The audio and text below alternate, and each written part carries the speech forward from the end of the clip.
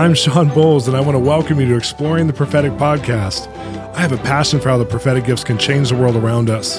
They make simple, everyday people like you and I a catalyst for life-changing experiences with the supernatural. On this podcast, I have friends from all different backgrounds who each have a powerful story to tell about how the prophetic is shaping their world. I invite you to be part of the conversation. This is Exploring the Prophetic.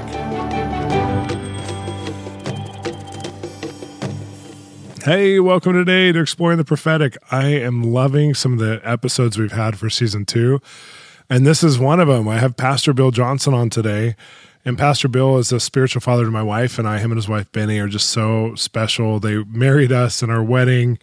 They have been with us in so many key times through my own planting of a church in Los Angeles and belief center for all our dreams so far. Every time we have any kind of special dreaming kind of sessions, I always run them by Bill, and he just immediately does something. He just takes some sort of step to connect me to somebody, to pray into him, even give him financially towards him. He's just such a true man of God. Like when you hear the word man of God, I feel like it describes, and also woman of God for Beni, it describes people who are walking in the presence of God.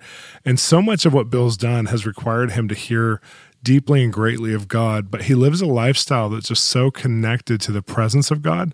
And I think we'll see that when we're talking today, is that he can't separate talking about the prophetic without talking about being in the presence. And that's unique and that's special in our generation. We need people to think about the prophetic in context to relationship connectedness in the presence of God.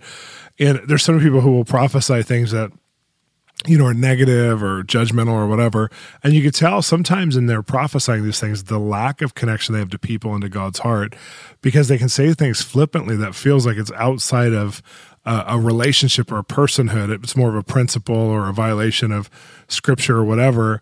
And there's not this deeply rooted, grounded thing of, I'm going to see the nature of God built, and I'm going to see the presence of God increase. And I'm spending my life on that. And I feel like Pastor Bill and his wife Beni have pioneered something where it's very, not just presence driven, but it's presence centric or presence centered in a way that's an example to us. I remember years ago, some people were asking me, where do you see God the most? Where on the earth have you personally encountered the most? And I had to think back on my times of different revivals and places I've gone to, cities of transformation, these kinds of things.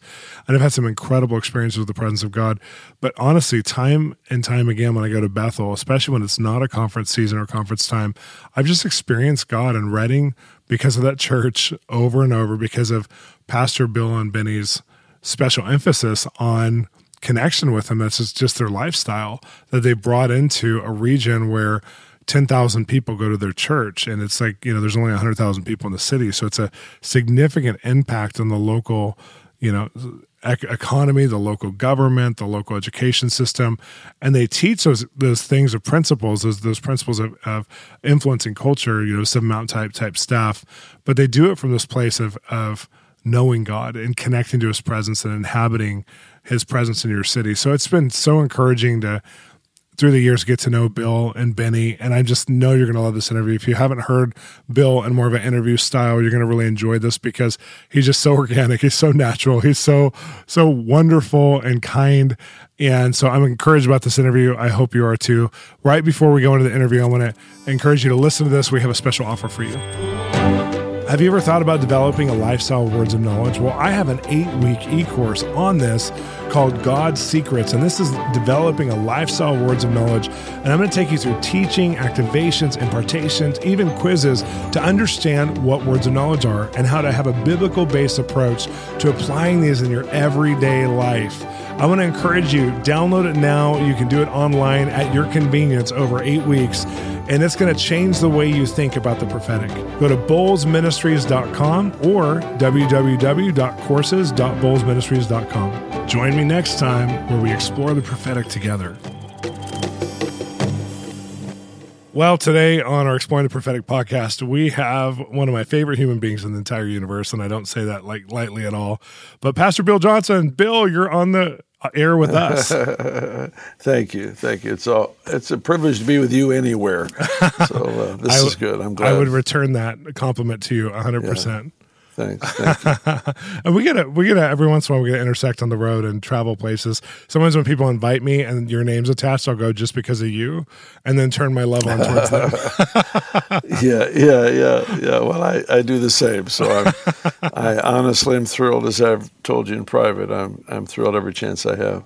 Oh man, to be with you, see what God's doing in you and through you. So encouraging to me. Well, I'm so grateful for your participation in mine and Shree's life, because you've helped us to form faith that is changing our world. It's just been amazing. So, but we're here to talk about you, and this whole podcast, we're exploring how God's voice impacts our life and then the world around us. And just because a lot of times when people hear about the prophetic, it's so ominous and it's so huge and it's so out there, versus some of your stories, you just tell these one sentence stories sometimes that are so profound about something God showed you or did. And I think you help model, just as a man, how normal and common it is as a Christian to expect to hear from God and expect results or expect action from God.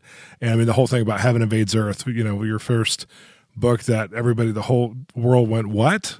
That's what I want. So let's kind of go into the story, because you've had some interesting, not just interesting, but historic times that God's moved you or moved your family or spoken to you guys. Do you want to take us on a journey of one of those stories?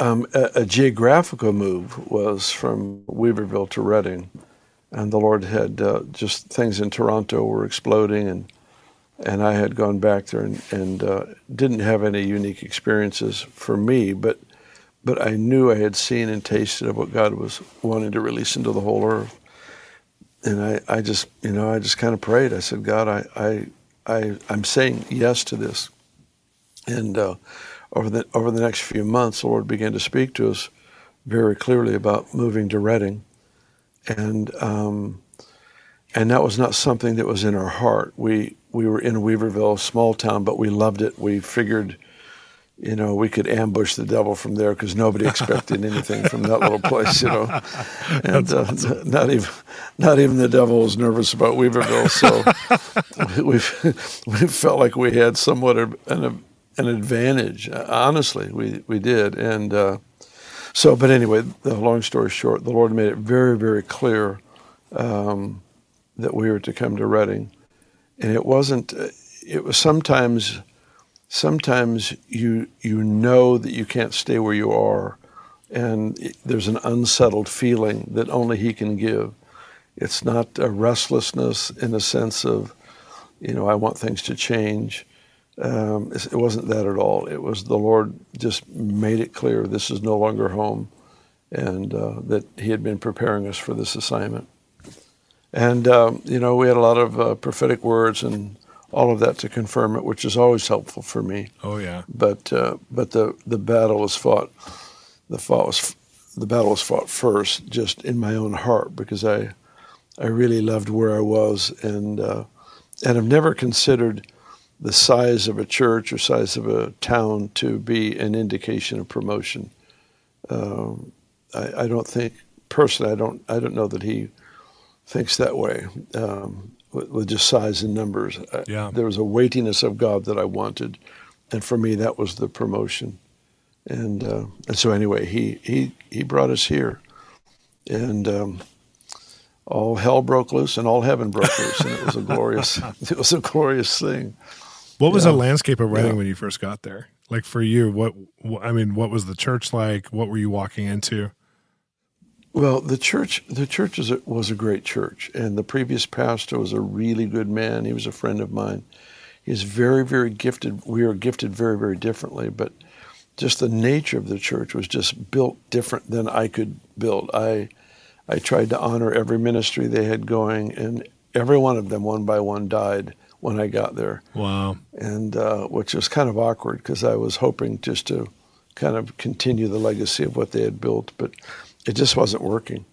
And there's a lot of special events and musicals and that kind of stuff. And so I tried to keep it going. It just didn't live under my leadership.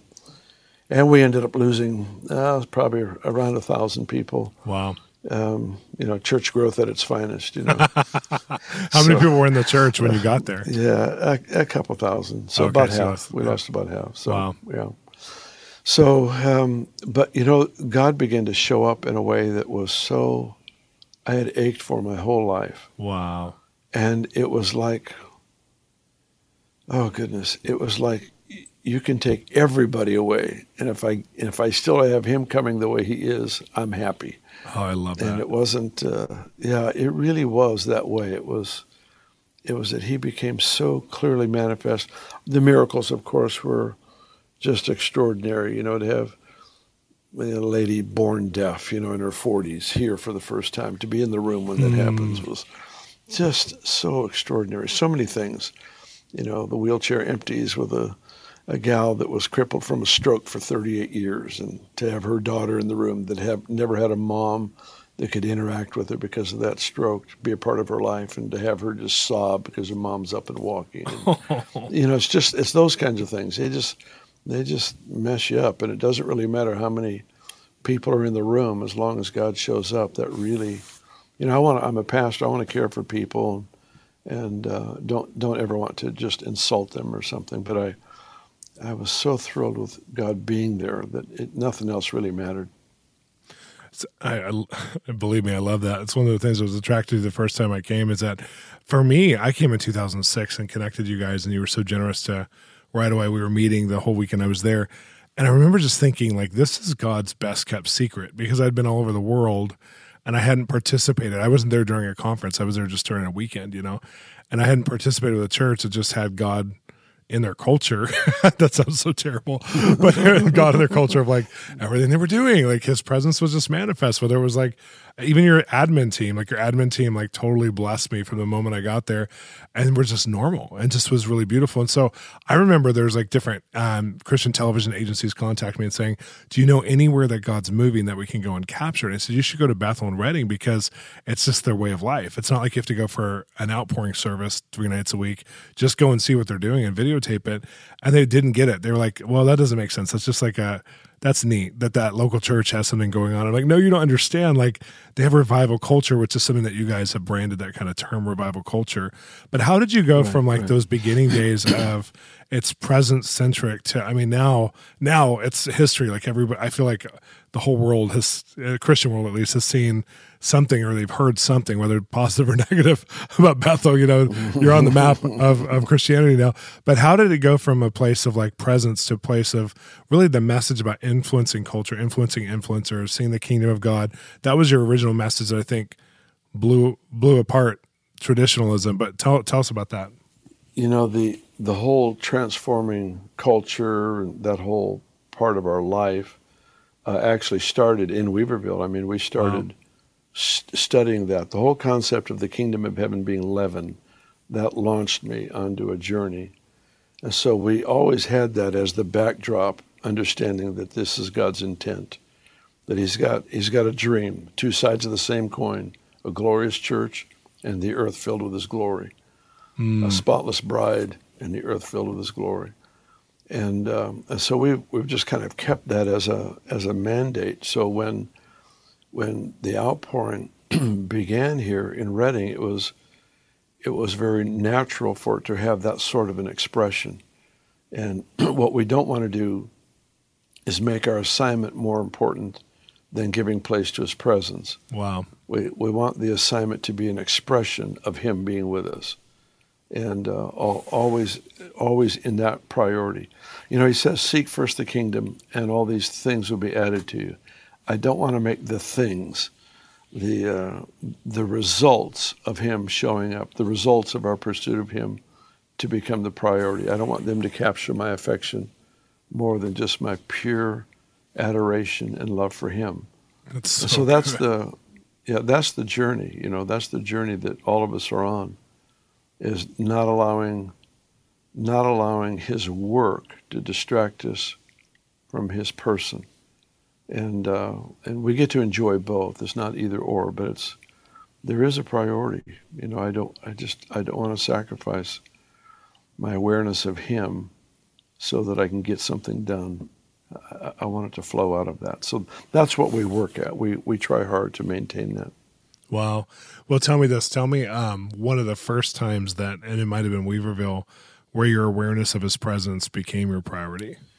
Well, I was in Weaverville for 17 years, but I was with my dad here in Redding for 5 years before Weaverville. And my dad taught a series on worship. out of Ezekiel on the ministry of the inner court, the outer court. Oh, wow. And I bowed my head at the end of one of those messages, and I prayed, and I said, God, I give you the rest of my life to teach me this one thing.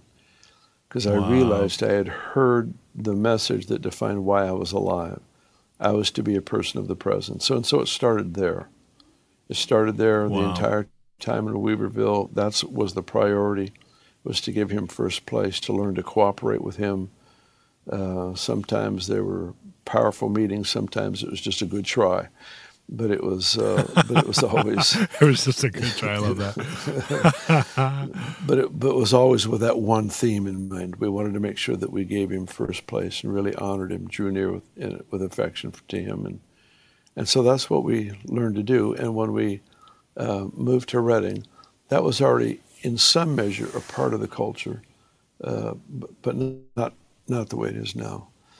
So we just, what it basically comes down to is if the Holy Spirit has first place, I will have a plan for a service. I have, X amount of time for worship and announcements and the message and ministry time and all those things. We have an idea of what we want to get accomplished.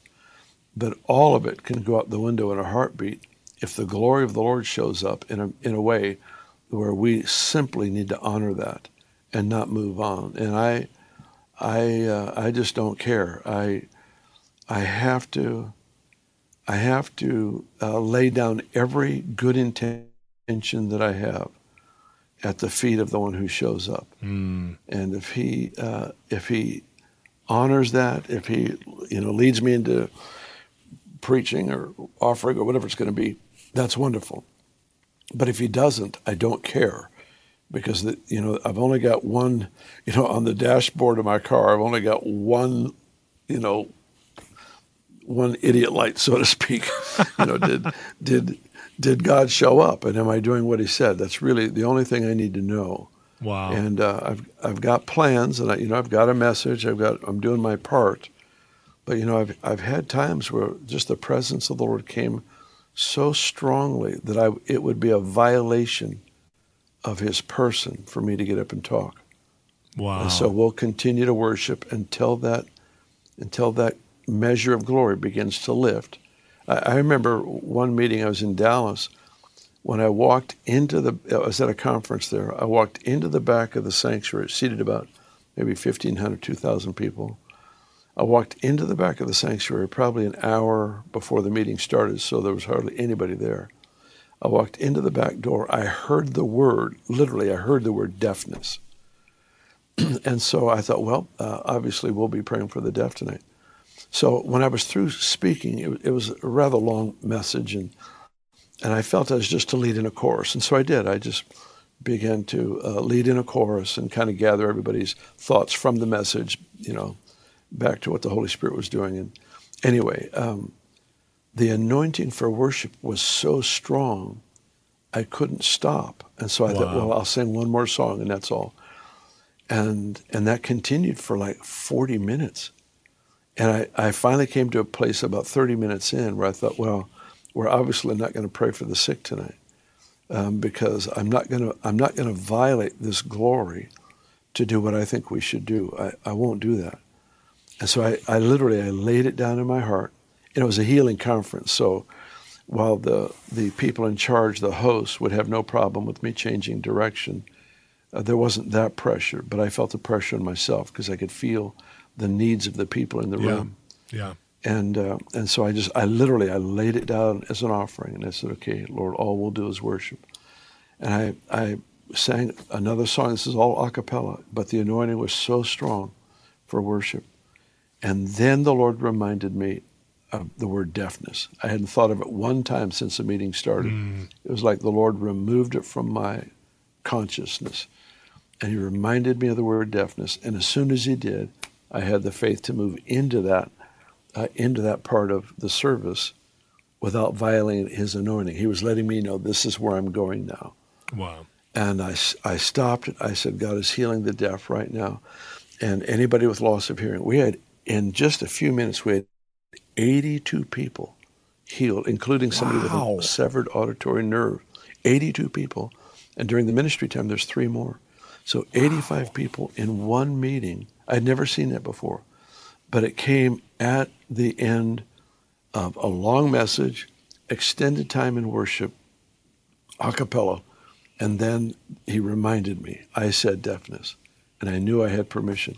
And as soon as we did, boom, it just exploded. And it was like, it's why you follow him. I could probably have us all pray for the sick out of the biblical principle of laying hands on the sick, and we'd have a measure of breakthrough because he honors his word. But when you follow that glory, more happens in just a few minutes than would happen in a week of just living out of just the raw principle. So anyway, that was a huge, huge lesson for me that night. It's interesting because I think of we're exploring the prophetic in the podcast, and one of the things that people have separated in modern times is the presence of God from the spirit of prophecy, or from prophesying, the gift of prophecy. And you have this whole theme in the Bible where the very first time the Holy Spirit's initiated in the New Testament outside of Jesus, they're prophesying in spiritual tongues, but it's because his presence came and abided in them. And you have, Ephesians 1:17, where Paul says, I pray that the spirit of revelation will rest on you so you can know Jesus. So there's this theme of revelation before it turns into prophecy is the presence of God encountering us with revelation of Jesus, which never stops, versus prophecies, which will cease, So there's this whole thing where a lot of people, even in the Old Testament, almost every prophet, there was some Hebrew word connected about the presence of God before they prophesied. And I feel like a lot of people who, in modern times have almost, missed some of the connection being present with God the way you're talking about, because he's already present with us. So when you honor his presence, what can happen out of that is it creates these beautiful artistic moments that I've witnessed you personally steward so many times. It's one of my favorite things that you're not just a speaker, you're trying to steward the presence of God. And I've watched you, you don't even come, a lot of times you don't, I think you told me that you don't necessarily prepare for meeting, you just wait in the presence of God and get there and do what you do. Yeah. No, that's right. I'd rather be current in my connection to the presence than to have something to say and have to try to find him. I'd rather be current in that consciousness of the Spirit of God upon me and in the room, so that I can follow the person instead of just try to find him, try to keep casting the lure till we get a bite, And you feel the difference when you're in a place where people are living a lifestyle out of, being present with God versus people are living a lifestyle of performance. It's so obvious. And in your church culture, one of the things I really love that you're building is this theme and the culture of how does that work in the different ministry arms, but also how does it work in society and Reading? Because you guys have about, I think it's roughly 10% of your city goes to your church, which is super unique. Yeah. Because that means 1 out of every 10 people goes to Bethel, which is wild. Right. Yeah, it is. I know when I go there, I get some of the best prophetic encouragement just when I drive through Starbucks or go to a restaurant. Someone's like, "Oh, you're Shawn. Can I pray for you real fast?" I'm like, "This is such a weird city. I love it." You're in a normal place. I've been treasure hunted a couple times which is one of the models of evangelism you guys have, where I'm in the mall and someone's coming up and saying, "I was praying today and I felt like I was going to see someone who's wearing a blue shirt. Can I pray for you?" And I'm like, "Absolutely." It's just such a unique environment because people are constantly looking for the presence of God in the everyday, world. And that's just the ministry-centric side, not necessarily the other kinds of stories, but it's so beautiful. Well, tell me this. Tell me how, because you've obviously taken a lot of big risks in your life. Tell me some of the riskiest things God has led you to do by speaking to you. Oh, goodness. I was afraid you'd ask me that. Everyone I ask tells me that their mind blanks out a little bit. Oh, totally. Mine totally blanks every time. I've never heard God. No. It's like we forget our best stories. Yeah. What do you mean risk? Yeah. Oh, I don't know. I can give you a concept. I don't know if it's exactly. You're probably looking for very risky. Because of a lot of what I do has to do around healing. Certainly not everything, but a lot of it. There are times where, let's say you have somebody with a broken leg. You could use a principle of faith demanding an action, and you can have that person with a broken leg jump on it, but it wouldn't be, I will never use a principle of the kingdom to have somebody else take risk. Mm. I will only lead them to take risk if it's in the presence. Wow. And there are times where I'm in that glory, I'm in that presence, and I see somebody with that condition, and I've done this before. I've grabbed their hand and just start running. Wow. Knowing that if it's not in the presence, this principle could actually increase the damage and the injury. Yeah. But because it's in that presence, it's in that glory, there's a different kind of a confidence. You're not confident merely in the concept of how faith works. You're confident in the fact that he is here and he's directing. And so there's risk in a sense, but I'll never put anyone at risk out of a biblical principle. For example, I've heard preachers say, the woman gave everything she had, and you're to give all that is in your bank account to my ministry, and God will bless you. Well, the principle's true, but you can't put somebody else at risk out of a principle. Yeah, it's not right, because I can manipulate a principle for personal gain, and it violates the nature of the kingdom. But at the same time, I have to be willing to have me and others live in a place of risk, but it will only be in that place of presence. And so I've done that. I've been in a place where I grab the person's hand, or I tell them jump on that, or sit down hard on the broken tailbone. And there's just these kinds of moments where I don't know how to describe it. I can't ponder it, because if I stop and analyze it, the faith will go away. And so it evaporates. Exactly. I open the jar, and whatever was in there just evaporated. So those are great examples. I love that. Again, it goes back into the theme of presence, which I think is so. Yeah. That's it. I just think people haven't been educated enough in the way they pursued the word, because they've been pursuing the word out of principle and not out of presence. And so I love that, because there's that place that I've watched you do that many times. And I think people who listen to this podcast and then go to meetings or attend places where you're at will look for that. They'll look for, like, what is Bill sensing? And then that becomes a model for how do I connect to God and have a relationship with God versus formula, which you are not a formula man at all. I mean, I've never seen you do a formula, which is one of the reasons why I think I love you so much. Well, one last thing I want to ask you about, because I don't know if this, because we've never actually had the conversation what motivated this, but you actually are starting I don't know what it's called now, but a museum or library of revival history. And so can you tell us anything about that and why that started and what's in it? It's called the House of Generals.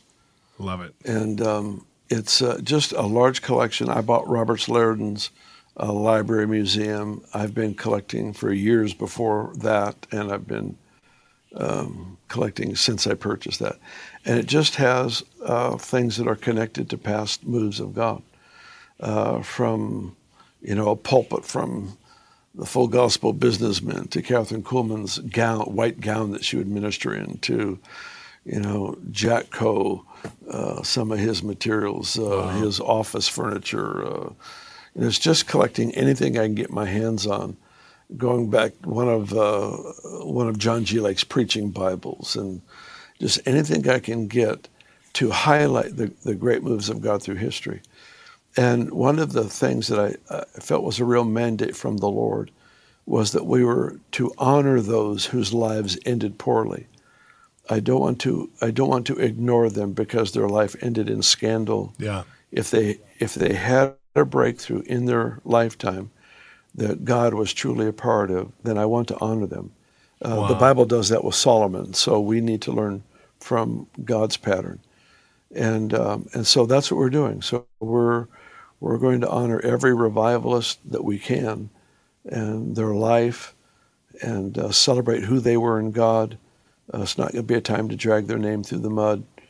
It's just going to be a time to celebrate what God has done in and through people.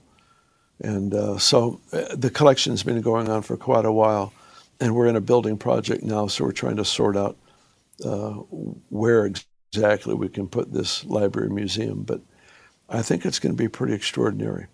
We'll try to get all the books. I think it was like 12,000 volumes, and I'm buying. I've got boxes in my office here of shipments that just came in. I'm constantly buying some old old classic things from the 1600s, and that's amazing. And just great revival. So that's what I'm interested in. And here's what I felt the Lord say to me, is that I felt He told me that if we would honor these men and these women of God from the past, He would give us access to the grace on their life. He'd give us access to their anointing. And so I feel like the way that we honor these people is really critical. And so we're going to honor them. We're going to celebrate them, realizing they created a momentum that must affect how we do life now. Well, that is so special. And I know that a lot of people who already go to Redding for one of your mini events are going to come now, even for this, just to have a pilgrimage, to just be around artifacts that remind them of people in the history that God's spent time with and spent time through. So it's so amazing. Well, tell us how to get a hold of you. What's the best website for people to connect to you? Because I want people to be able to follow around. I know you have e-courses and books, and you have, of course, the church as well alongside. But what's the best way? Lots of stuff. Probably Bethel, Bethel.com. My personal website is bjm.org, and there's email addresses connected to both of those. Bethel is the much broader picture, and you can actually access my page through the Bethel page, but you just get a whole bunch more on the Bethel page. So that's certainly one way. And on my personal page, I send out a little newsletter and message and stuff like that every month. So I don't remember if I've ever promoted that, but it is there if anybody wants it. So. It's great. I'm on it. I get to see you, and you do videos and vlog and messages, and it's great. Every time it feels like a personal point of contact with you. So it's really amazing for people who are connected. So Sheree and I read it to each other every month or watch the video if you do a video. Well, hey, we love you. Thank you so much for being on. And I just feel like there's so many takeaways from just our time together and exploring God's voice. And you've just been one of the obviously pioneers in our generation for thinking outside the box of that. So I so appreciate you. But thanks for being on the podcast. Yeah, my privilege. Thanks, Shawn. Thanks for listening to Exploring the Prophetic Podcast. I'm your host, Shawn Bolz, and I want to encourage you to continue the conversation with us online at www.bolzministries.com. We have exciting resources, e-courses, books, even children's materials to help you grow in the prophetic and go on a continuing journey of hearing God's voice. If you're enjoying this podcast, don't forget to subscribe and rate and tell all your friends. Join me next time where we explore the prophetic together.